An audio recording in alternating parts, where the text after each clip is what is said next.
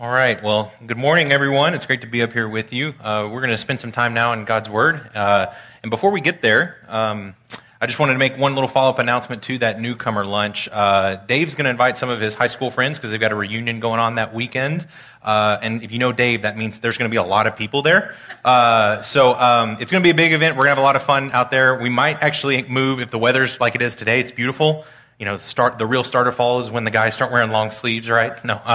But we might even move outside, have a lot more fun out there. So we'd love to have you there if you haven't yet been to a newcomer lunch. If we haven't met before, my name is Lucas Turner, and I'm the Welcome Team Director. I get to be a part of the Welcome Team here. I lead a great team of volunteers that hopefully are some of the first and some of the last faces you see each Sunday morning to kind of welcome you here to the body of Christ. And so hopefully today, like every other Sunday, they were there, and they'll be there when we leave to let you know that this is a good place where you are known and cared for and loved as we worship our Savior together. If you have a Bible, go ahead and turn in 1 Corinthians chapter 8. That's where we're going to be this morning. And while you're turning there, I'm going to reference these a little bit later on, but a couple of resources. Dave always likes to plug books. This is another good one as well. This is one that's called Delighting in the Trinity. We're going to talk about the need to know our triune God really well at a point in the sermon. This is a great resource. So come take a look at that if you want to. I don't have the copy of the other one, but written by a guy, you might have heard of him, called C.S. Lewis, who wrote a book called The Weight of Glory. And that's a great, kind of a spiritual autobiography. How did he become a Christian? And so, if you want to look up, those are some great resources. I'm going to pull from those a little bit as we talk today. So like I said, we're in 1 Corinthians chapter 8. And if you're using that black Bible from the bench in front of you, that should be on page 956. Now, if you've been here maybe for several weeks or this is your first time here, the last several weeks we've been going through this idea of the messed up church. We're pulling specifically from 1 Corinthians chapters 5 through 10. And what are we doing when we go through the messed up church? We're seeing that there's a great lesson for churches even today, that there are things that could creep into a church that could be maybe weird or kind of cultural things that we're used to that could actually be dangerous to the church, you know? So that's why we need to be a church that pays close attention to each other, to look at our other brothers and sisters, to make sure we believe rightly, that we believe the faith that has been given to us by the saints, and that we are focused well on Jesus Christ as our Lord and Savior and on the Word of God that gives us that revelation. This is important stuff, but it's a hard part of the letter itself because Paul had spent a long time with this church, planting it and growing it and maturing it before he continued on in his missionary journeys. And so this was hard for him, hard to tackle these hard issues with people that he knew and loved really well. And Paul's talked some specifics, some practical things, and he's also been talking about, maybe examples or again, very unique cultural aspects. Most scholars think that 1 Corinthians is actually the second of 4 letters that we have between Paul and the Corinthian church. Well, I say we have. There is an unknown first letter or an undiscovered first letter, 1 Corinthians, and then an undiscovered third letter, and then what we have is 2 Corinthians. But God preserved these 2 letters to be in the Bible for a specific reason. Why is that? When we look at the passage, you might look at the title of it and say, "Food offered to idols," and think, finally, I get a week off. These last several weeks have been kind of a little too personal, right? We've been talking about things like marriage or singleness or sexual immorality or sin within the church. We know that those are real. We know that we have to deal with those, but food offered to idols, I'm confident that a very small number of you here have sacrificed to idols within your lifetimes. Hopefully that's not a big deal, but we can talk about that. But we're talking about a very unique cultural issue. And so it's easy to think that we've moved beyond that. That's not really applicable to us. That is a historical artifact that's trapped in the past. And I wish I could say that was true, but it's not. It's applicable to us today. We study and learn from the church's mistakes here. When we call them the messed up church, our goal is not to treat the Corinthian church as like some accident out on the highway that you look at while you're driving by and then you keep on going and forget about. No, we want to study and learn so that we don't fall into these same pitfalls. Culture may change and evolve, but the same sinful tendencies and mistakes that the church has to deal with are pretty constant throughout history. And we're going to see that Paul speaks to some of those things today.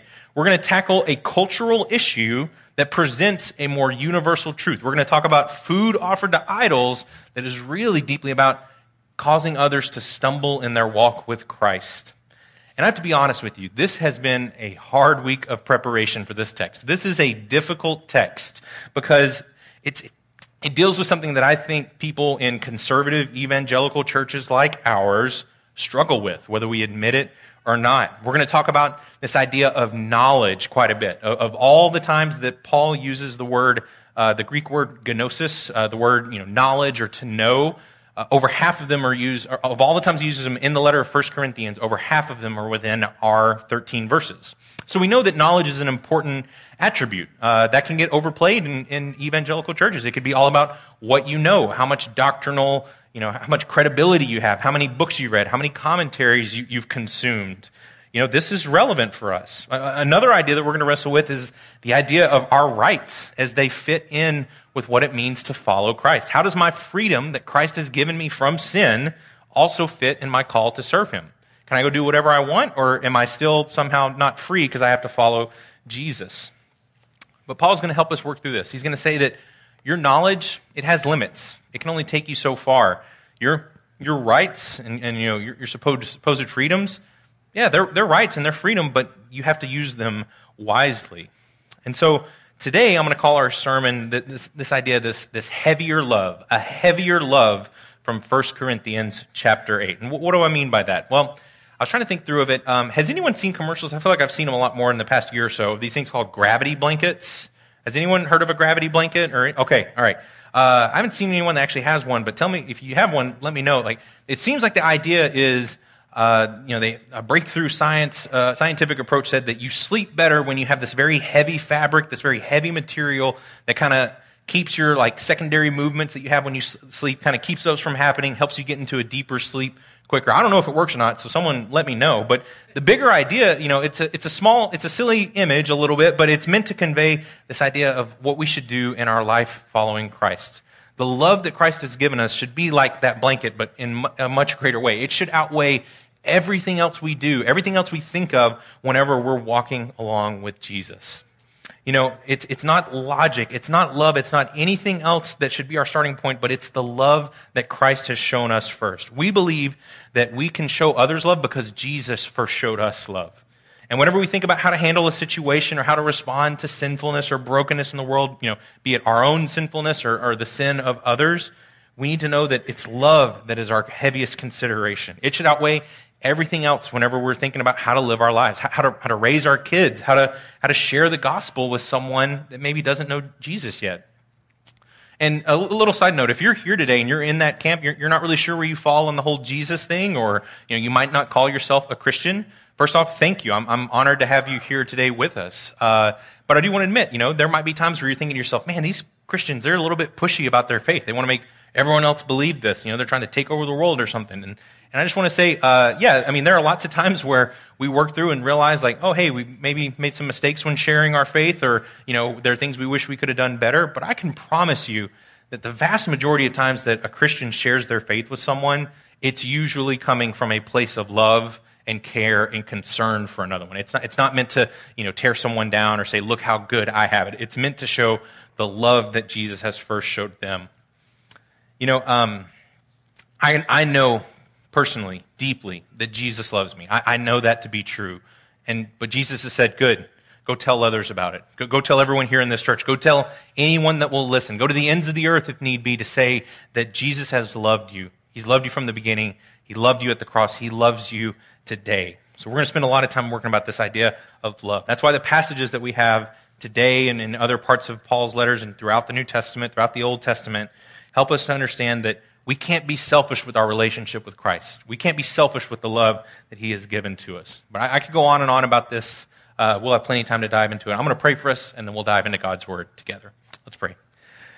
Father God, we thank you for the chance to study your word together. We thank you that you have just shown us so much kindness in giving us a safe place to gather, with shelter from the elements and a place to be known and be able to sing your praises loudly. We thank you for beautiful weather. We thank you for the change of the seasons. We thank you for just small ways that you have revealed that you are constantly in control of things like the weather, things like how we get to church, and every little detail in between. But let us not lose the big picture. God, you are in charge of all things, including how we came to call you our Father. God, let us understand these truths today. I ask that you remove me from this process and let your Holy Spirit speak powerfully to your people. Stir our hearts to be more equipped, to be more prepared, to have a greater desire to show the love that you first showed us. God, we love you. We trust you. We pray this in Jesus' name. Amen. All right. So again, Paul is concerned about a cultural situation with, kind of more timeless truths. And so with the bigger picture of a heavier love, the first section that we have here is we're going to call it the weight of love. So he starts in verse 1 in chapter 8 of 1 Corinthians. Let's read that together. Now concerning food offered to idols, we know that all of us possess knowledge. This knowledge puffs up, but love builds up. If anyone imagines that he knows something, he does not yet know as he ought to know. But if anyone loves God, he is known by God. So chapter 8 is actually the start of a section that's probably going to run through the rest of this sermon series. It's going to take us almost all the way to chapter 11, verse 1. Paul's going to dip in and out of this idea of food offered to idols and pagan worship and idolatry at itself to really weave through some bigger moral examples or truths that we need to take away from them.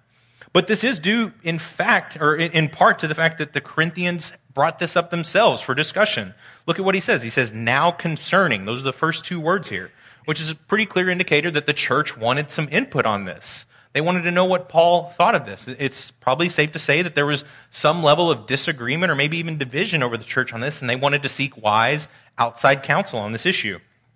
So the issue itself, what is the issue? The issue is that we have food that has been offered to idols. And so in lots of the pagan ceremonies that were going on that were really common in Corinth at this time, it was very common to offer an animal as a sacrifice to that deity.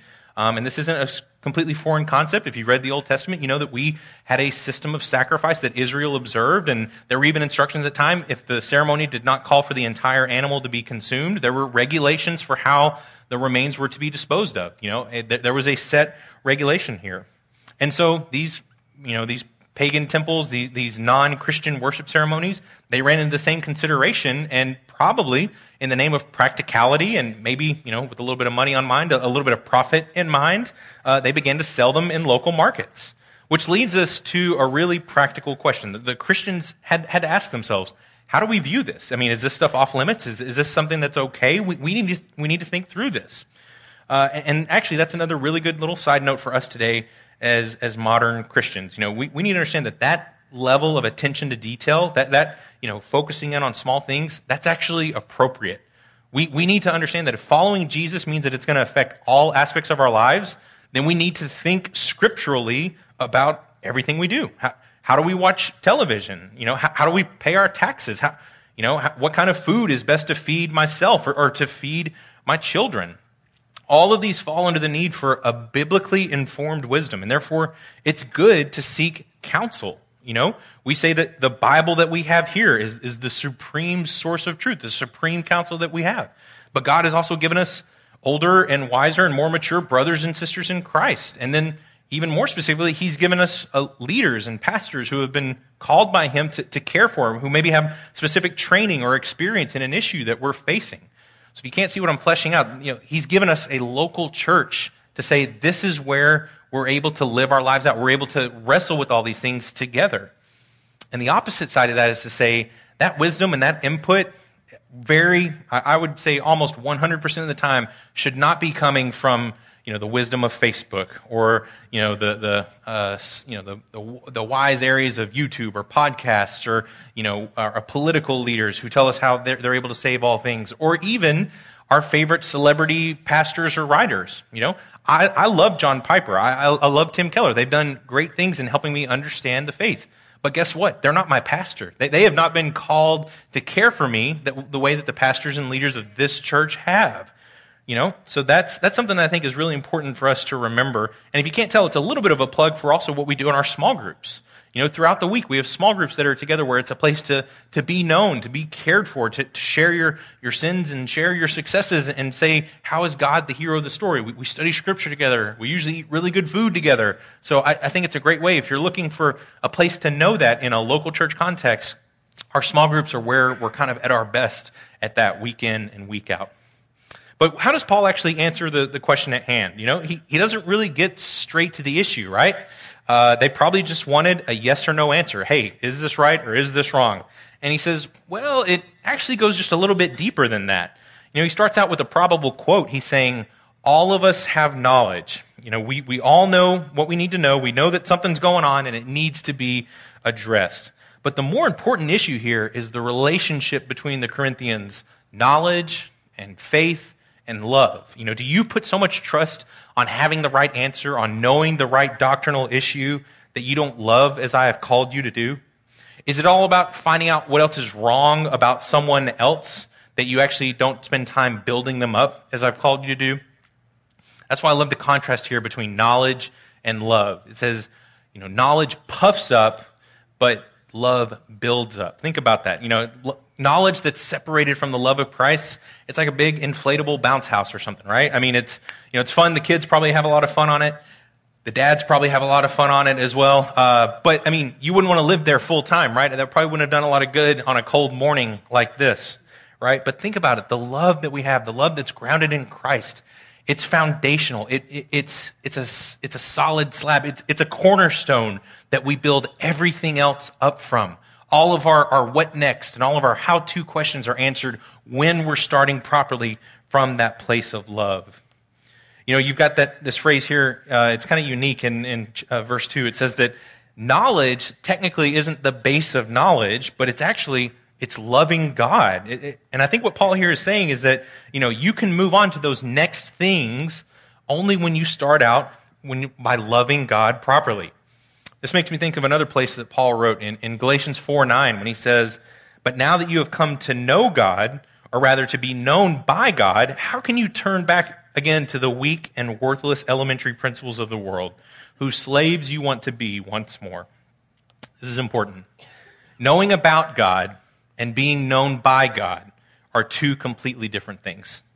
That's what he's saying here. Focus on knowing and loving God. Now look, it's good to know all of the good trivia, the Bible trivia. It's good to know all about God, but know him. Be in relationship with him in an intimate way. So how do we know him?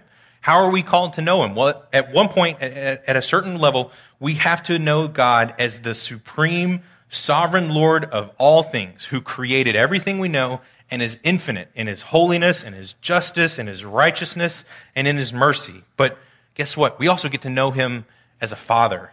You know, in Romans 8, he says we get to call him Abba, our Papa. We get to say that the supreme Lord of the universe is also the Father who adopted us into his family. And with that knowledge, we're able to turn around and start out showing a love for others. We love first because Jesus first loved us. So when I was thinking about a visual for this idea of love outweighing knowledge, I came across this picture. It's of a dad reading a story with his daughter. That's a beautiful little image, right? You know, it's probably just something that kind of warms the heart a little bit. I've got a little girl about that age, and it's acknowledging that, hey, that dad probably has a lot of responsibilities other than what's going on here. He's probably got to care for his spouse, for the other kids, chores around the house. There are all sorts of things that could be pulling on his time or his attention. Or he might even have really important things to teach this little girl. I mean, eventually he's got to teach her how the world works. As much as I hate to say it, one day I'm going to teach, my daughter how boys work and, kind of navigate that one. But I mean, you got to teach them, how to drive, how to pay bills, how to be an emotionally prepared adult to go leave and live an independent life on their own. But look, in that moment, at that age, it's more important for that little girl to know that her dad loves her. It's more important for kids, for children, for young Christians here to know the love of Christ before we start going on to the bigger and better things, quote unquote. Parents, I'm talking to myself here as well as to anyone else.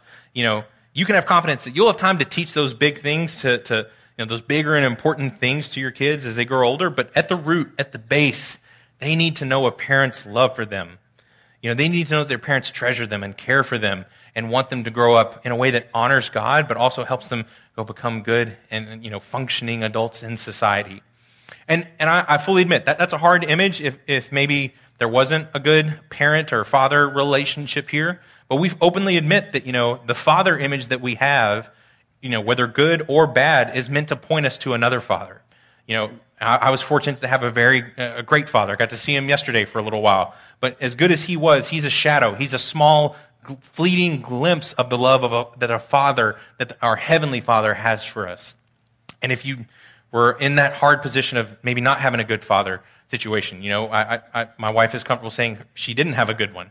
But that was part of the story that kept calling her back to her eternal Father, the one that loved her from the beginning. And that's part of the story of how God called her back to be his own. So love in every situation has to outweigh our desire to be the most factual or the most knowledgeable or the most correct in all circumstances. It has to be the grounding for all other ethics, what we do, what we decide, what we actually act out in our faith. Because without love, we're going to see later in this letter, I think in 1 Corinthians 13, without love, we're just noisy, a noisy gong, a clanging cymbal. We're just empty noisemakers. When we have the weight of love upon our hearts, we're reflecting that heavier love that Jesus gave us in the first place. So that's our first section. A heavier love shows that our love builds others up, and that our knowledge has certain limits. But with that being said, we have to acknowledge that our love is about a person who did specific things at a specific historical moment in history. We have to understand. I hope I didn't discourage too much from the value of knowledge and how it shapes our hearts and sets them on fire for other people. There is a value to knowledge, and it comes in this section here, which is why I'm calling it the weight of knowledge. Our knowledge is not the most important thing, but also that doesn't make it unimportant. So let's read starting in verse 4. Therefore, as to the eating of food offered to idols, so therefore, we're getting back to the question at hand, we know that an idol has no real existence, and that there is no God but one. See those quotation marks? We'll get to those in a second. For although there may be so-called gods in heaven or on earth, as indeed there are many gods and lords, yet for us there is one God, the Father, from whom are all things and for whom we exist, and one Lord, Jesus Christ, through whom are all things and through whom we exist. So after establishing the bigger principle of love being more fundamentally important than knowledge, Paul says, okay, let's get back to the principles of the matter. What do we all have knowledge of? What do we know? Well, it sounds like he's repeating some basic phrases, these ideas in quotation marks, that were probably well taught or spoken often when he was among the Corinthian church. An idol has no real existence, and there is no God but one. These are so important, especially in a city, a metropolis kind of like Corinth, where there were all sorts of Greek or Roman mythologies or pagan deities or worship ceremonies that were shaping the cultural mindset. And the reason these phrases are so important is that because in the environment of many gods, there was some level of reality to them for the people that worshiped them. That seems kind of weird. How can we call something that isn't real, real? Well, I think we do something very similar today. I mean, we have these mega movie franchises, something like The Avengers or Harry Potter or something. And we use the images there as a way to explain what love looks like, or what sacrifice looks like, or honor, or good and evil, or heroism looks like, right? So, that's something that we actually do as well. But in the midst of these pseudo-realities, in the midst of these kind of half-truths or, mental things that we give, reality to, Paul gives us the rock-solid facts of the matter. There is one God. This is one of the strongest statements that Paul makes in all of his letters for what's called monotheism, one God-ism. But just in case you're worried that he's saying only the Father is God, look, he immediately follows it up with saying Jesus is the Lord of all things. A small little clue for us as Bible readers, is that whenever you read of Jesus being Lord, there's a document called the Septuagint. It was the Greek translation of the Old Testament. So they're actually using the same word that we have for Lord that whenever they translated the Old Testament was used for Yahweh. So the word for Yahweh, it's often pronounced Adonai, and then we have the Greek word Kyrios for Lord. So we're seeing very clearly that Jesus is God as well. There is a single unified God that Christians worship. And that book, the reason I wanted to bring that up is that Trinitarian theology, it helps us flesh this idea out because we add one more person. We add the Holy Spirit to it, right? And we understand that all three of them are three persons, one God. There is one God. There is no other. There's There's not a God for your weather, not a God for your finances, not a God for your sickness. That's the knowledge that he's saying the Christians have come to know. And at a basic level, we need to admit that there is a certain factual matter that you have to consent to in order to consider yourself a Christian. It's some basic ideas. We acknowledge that God made the world. We acknowledge that mankind's sinfulness tarnished the world, tarnished that creation. We acknowledge that Jesus Christ himself, God himself in flesh, lived, died, and rose again for the forgiveness of sins. These are some of the very basic facts that a person must accept as true if they want to start to consider themselves as a Christian. But there's actually just a little bit more than just to knowing. We have to go from our mind knowing the basics to actually our heart trusting that they apply to us. I heard one time that the longest journey in the world is the 18 inches from the mind down to the heart. We've got to turn that into functional faith, something that actually stirs our heart to love him more. And so what is it that we trust? Not only that we know, when we think of creation, we trust that God made us and made creation as a way to display his own glory. We trust that man's sin is not just, some little problem that has to be dealt with. It's the fundamental breaking of relationship between mankind and God, and it has to be resolved before proper relationship can be put back together. And then it says we have to trust that the work of Jesus done on our behalf is enough to make our relationship with God right and whole again. Our hearts have to be shaped properly by our minds, but the love that flows out of them is what's going to carry us throughout the rest of our lives. That's why the Westminster Confession is one of my favorite documents to read. It's a historic confession that goes over great ideas of the faith. It's very theologically sound, very knowledge heavy, but how does it start out? It starts out, the Westminster Shorter Confession, I believe, is a question and answer format. It says, what is the chief end of man? It's not to know everything. It's not to have all the right answers. It's to glorify God and enjoy him forever. So when we talk about how this applies to our own lives, I think it's pretty simple. I think we need to dwell deeply on the basic truths of God himself. When I was preparing this week in my study Bible, one of the cross references for this section was Deuteronomy 4:39, where it says the following. It says, know therefore today and lay it to your heart that the Lord is God in heaven above and on the earth beneath. There is no other. Lay it to your heart that there is no God like ours in heaven and on earth. No one, no body, no thing, nothing comes close to our God. So how can we stir these truths up? How can we lay them deep in our heart so they continue to set our heart on fire for God? Well, Romans 1 goes so far as to say that nature itself, just simply stepping outside and looking at creation, is a way that, all of mankind is therefore able to know God in a way that, should give them some idea that there is a God out there, right? But think about that. If that works enough for non-believers, how does that work for believers? People that actually know that God made everything, that Jesus has redeemed them. Think about how good that could be. So here's a little thought. Has anyone ever been to a place called Big Bend National Park? Anyone here? All right, we got a few. Good. Okay. I have been. My wife is not happy that I went with some buddies and not with her, so give me about a year, but if you ask me in a year and I haven't taken my wife to Big Bend National Park, hold me to it. She really wants to go. But let's see. I want to make sure I'm in the right spot. Okay. So if you haven't been to Big Bend Park, it's pretty cool. It's been declared the darkest and the clearest night skies in all of Texas. There's hardly any light pollution out there. It's really cool to see. And Joey, whenever I was preparing this week, said I'd basically almost get in trouble if I didn't say, you see these beautiful stars at Big Bend National Park, and you just think to yourself, the stars at night are big and bright. Yeah, there we go. We still got some clappers. All right. They keep their Texas cards. All of y'all else, we got to do some more training. Okay. No, but think about it. Go lay under that. Look at that. I mean, that's the Milky Way galaxy. And I mean, that's a beautiful camera as well. I think there's another image that kind of just shows the expanse of God's creation. Look under that, knowing that God made that, and think about the God that you worship.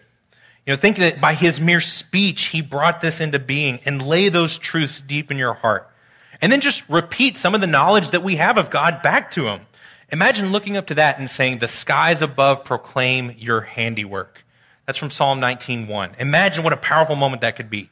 And you're not limited to that. I mean, I'll admit, Big Bend is a long ways away out there. The nearest towns are like 2 hours away. It's a long drive. Go out and we have beautiful sunrises and sunsets every morning.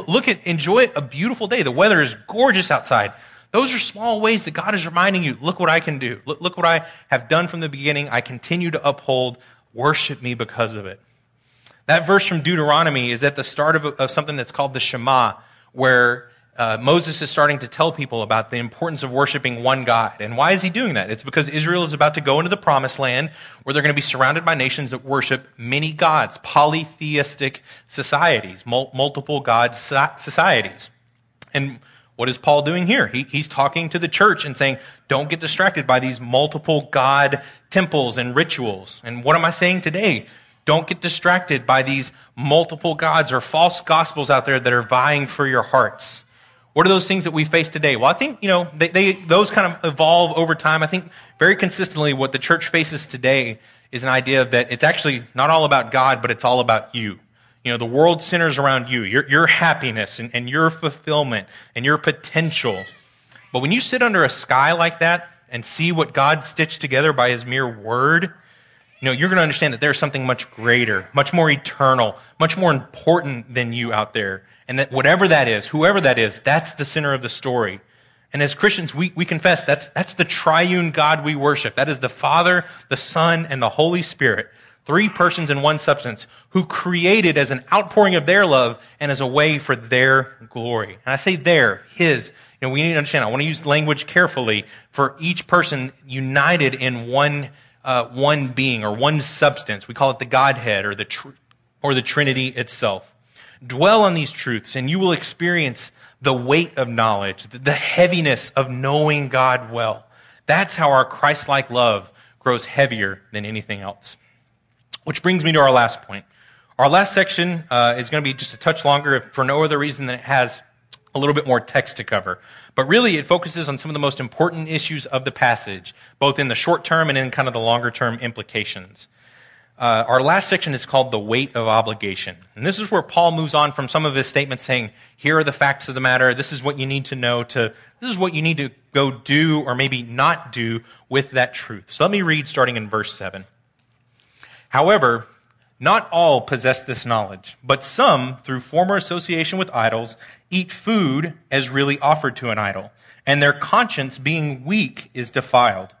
Food will not commend us to God. We are no worse off if we do not eat, and no better off if we do. So if we understand that Paul is having a conversation back and forth with the Corinthians about this, the way he answers questions could probably give us a little bit more context on what they're asking. And so based on his responses here and then a little bit further, I think in chapter 10, we're going to see that he's probably answering some sort of dynamic between Christians that are weak or younger in their faith and then stronger Christians who have been following Jesus for a little bit longer of a time. And so we need to understand that probably stronger Christians said something to the idea of, hey, you know what? I've got all this theological stuff down. I know the answers. I know that this is a temptation, but it doesn't tempt me, so I'm free to do this, right? And again, Paul says, well, it depends. If it's just you in isolation, then sure, do what you want because you know that this isn't sin. You know that this is a temptation, but you're able to avoid it. You know that there's only one God, not many gods among us. And so, yeah, you're free to eat whatever meat you like. Joey even talked about this last week whenever he said that there was a possible food shortage in Corinth at the time. So it might even be easy to kind of justify, well, I know the right stuff. I can handle this. This isn't a temptation. I should probably just take care and eat this so, I don't starve. I don't go hungry, right? If I've got the right knowledge and it is a temptation, what's the big deal? But we need to ask, how often do we do something like go eat a big meal alone? Even today, it's almost always with another person, right? And that's where it gets tough. That's where it gets real, where we're not sure if our knowledge is always the same as the person we're with.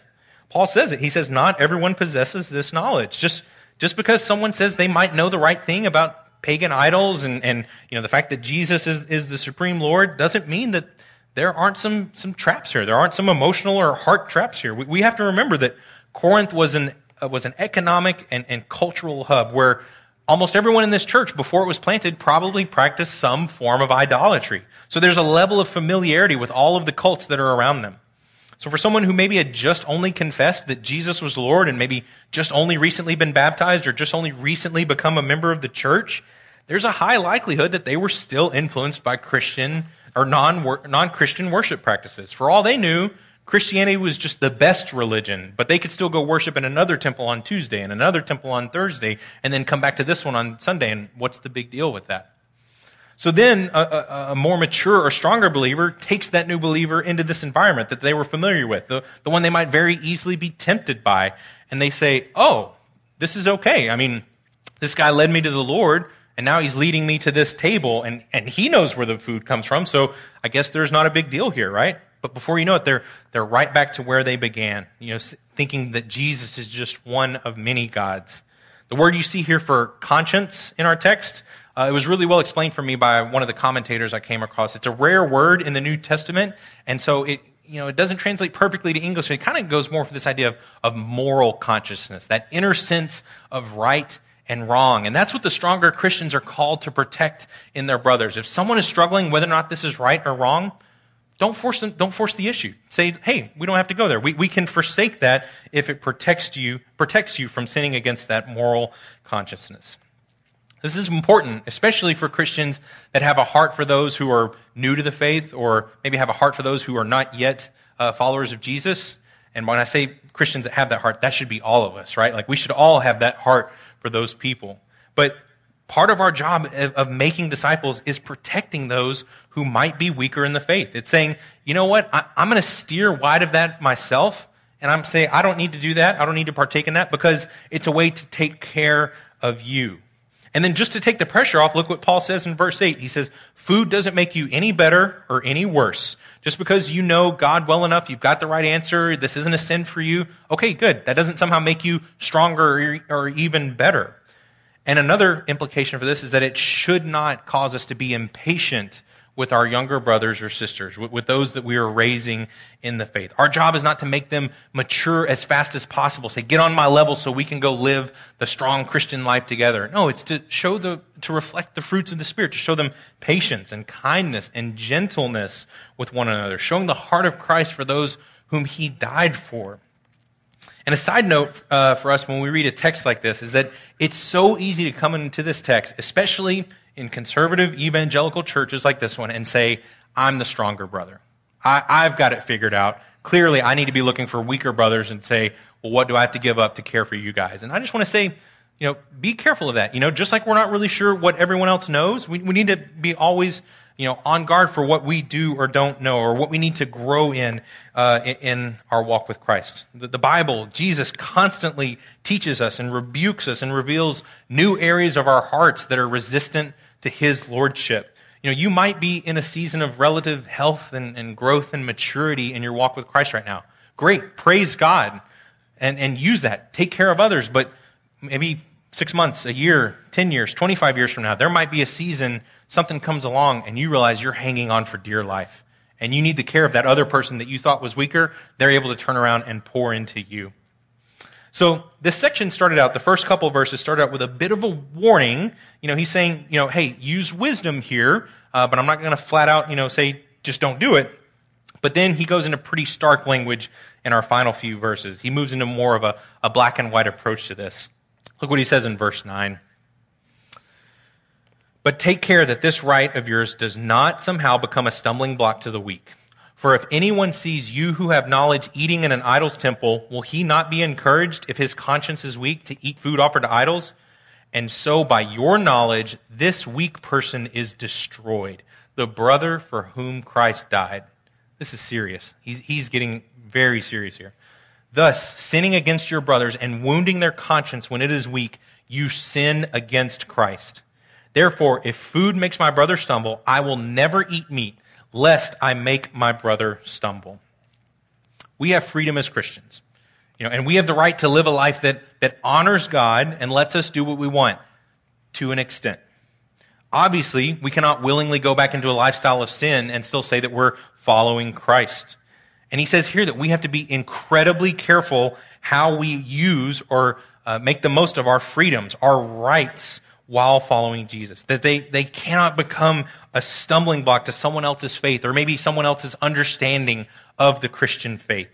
When that happens, when the truth of the gospel or our witness is threatened, our witness to the world is threatened, our rights no longer become our rights. We need to let go of them and say that they are sinful if they're blocking someone else's faith, and we need to be willing to forsake them completely in order to protect another brother's faith in Christ.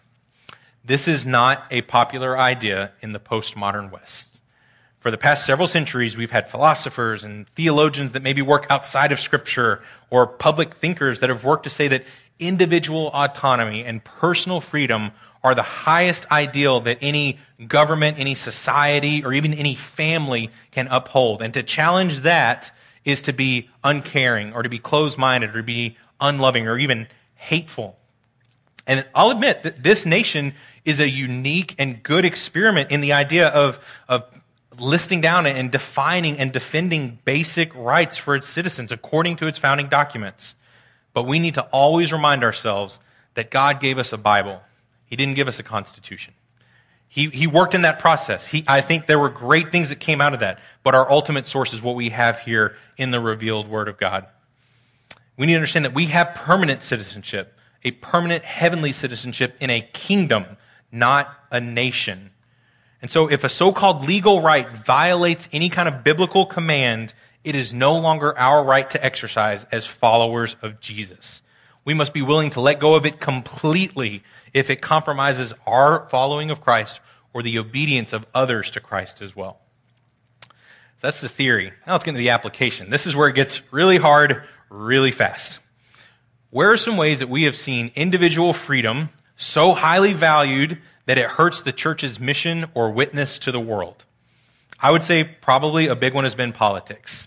It's almost our new spectator sport, and that's really hard to see because we somehow like to equate the future of the kingdom of heaven on the outcome of whoever does or does not hold an office every few years. We need to say, like, we exercise our duty, and then we say, okay, God will be in control, and that's okay. Another one might be even a more specific situation. We need to ask ourselves, how have we handled something like COVID over the past year and a half? Have we used that as a way to show care for and love to other people, or have we used it as a way to assert phrases like my freedom, my body, my choice, my rights to health?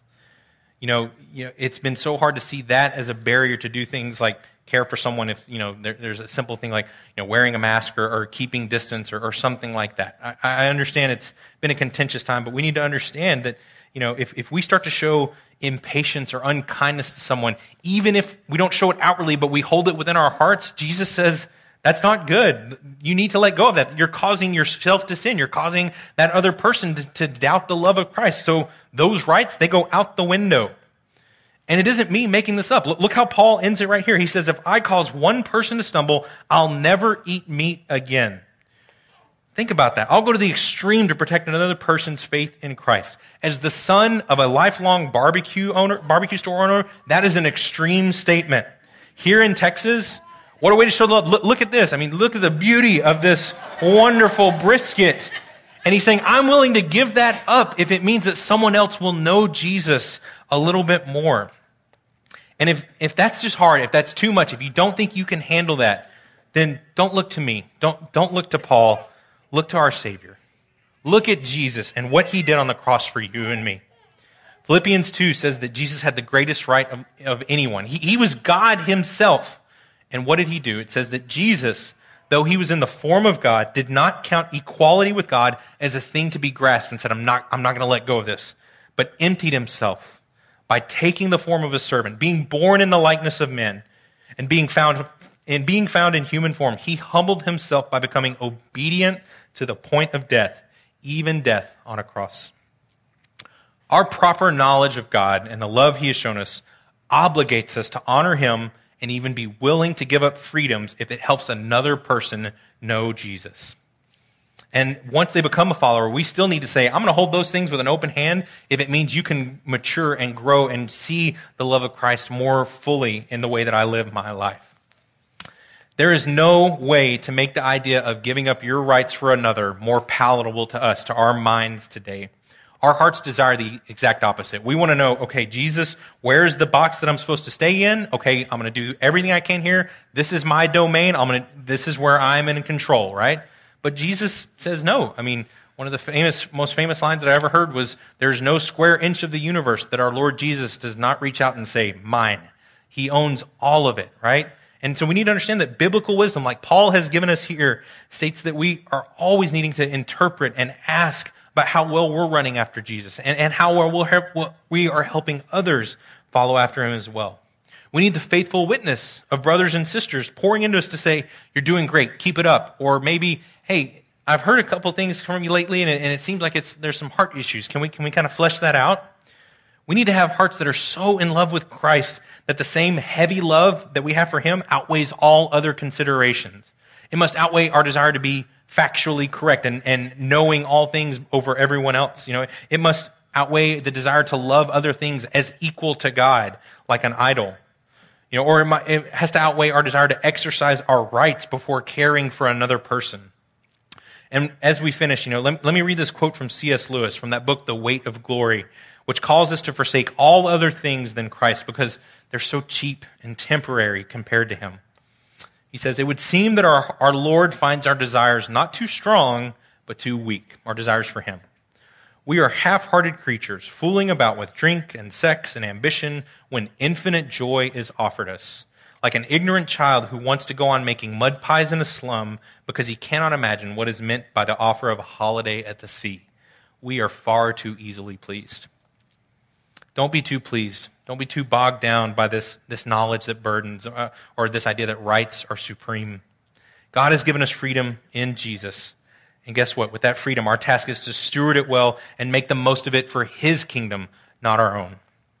Use it to make disciples. Use it to build others up in maturity. And use it to protect one another. When the church does that, when God's people commit to that, it will be an amazing sight to see. A community centered around a beautiful Savior, living sacrificially for one another, all to the glory of their wonderful God. Amen. Let's pray. Well, Father, we thank you that you have shown us what true love looks like.